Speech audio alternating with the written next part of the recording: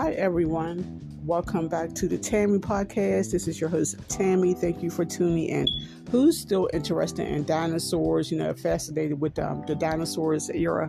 If you are in Jensen, Utah, there's a dinosaur national monument.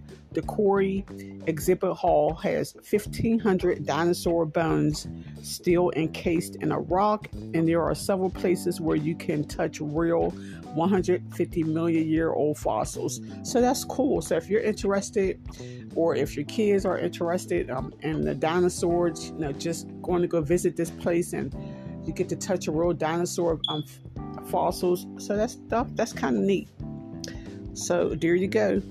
And there's also places in Chicago, the Field Museum, and if you go to Hot Springs, South Dakota, there's the Mammoth Site and Museum, and then there's something in Arizona, the Petrified Forest National Park. So there's different places around the United States that you could go visit and actually touch real dinosaur fossils.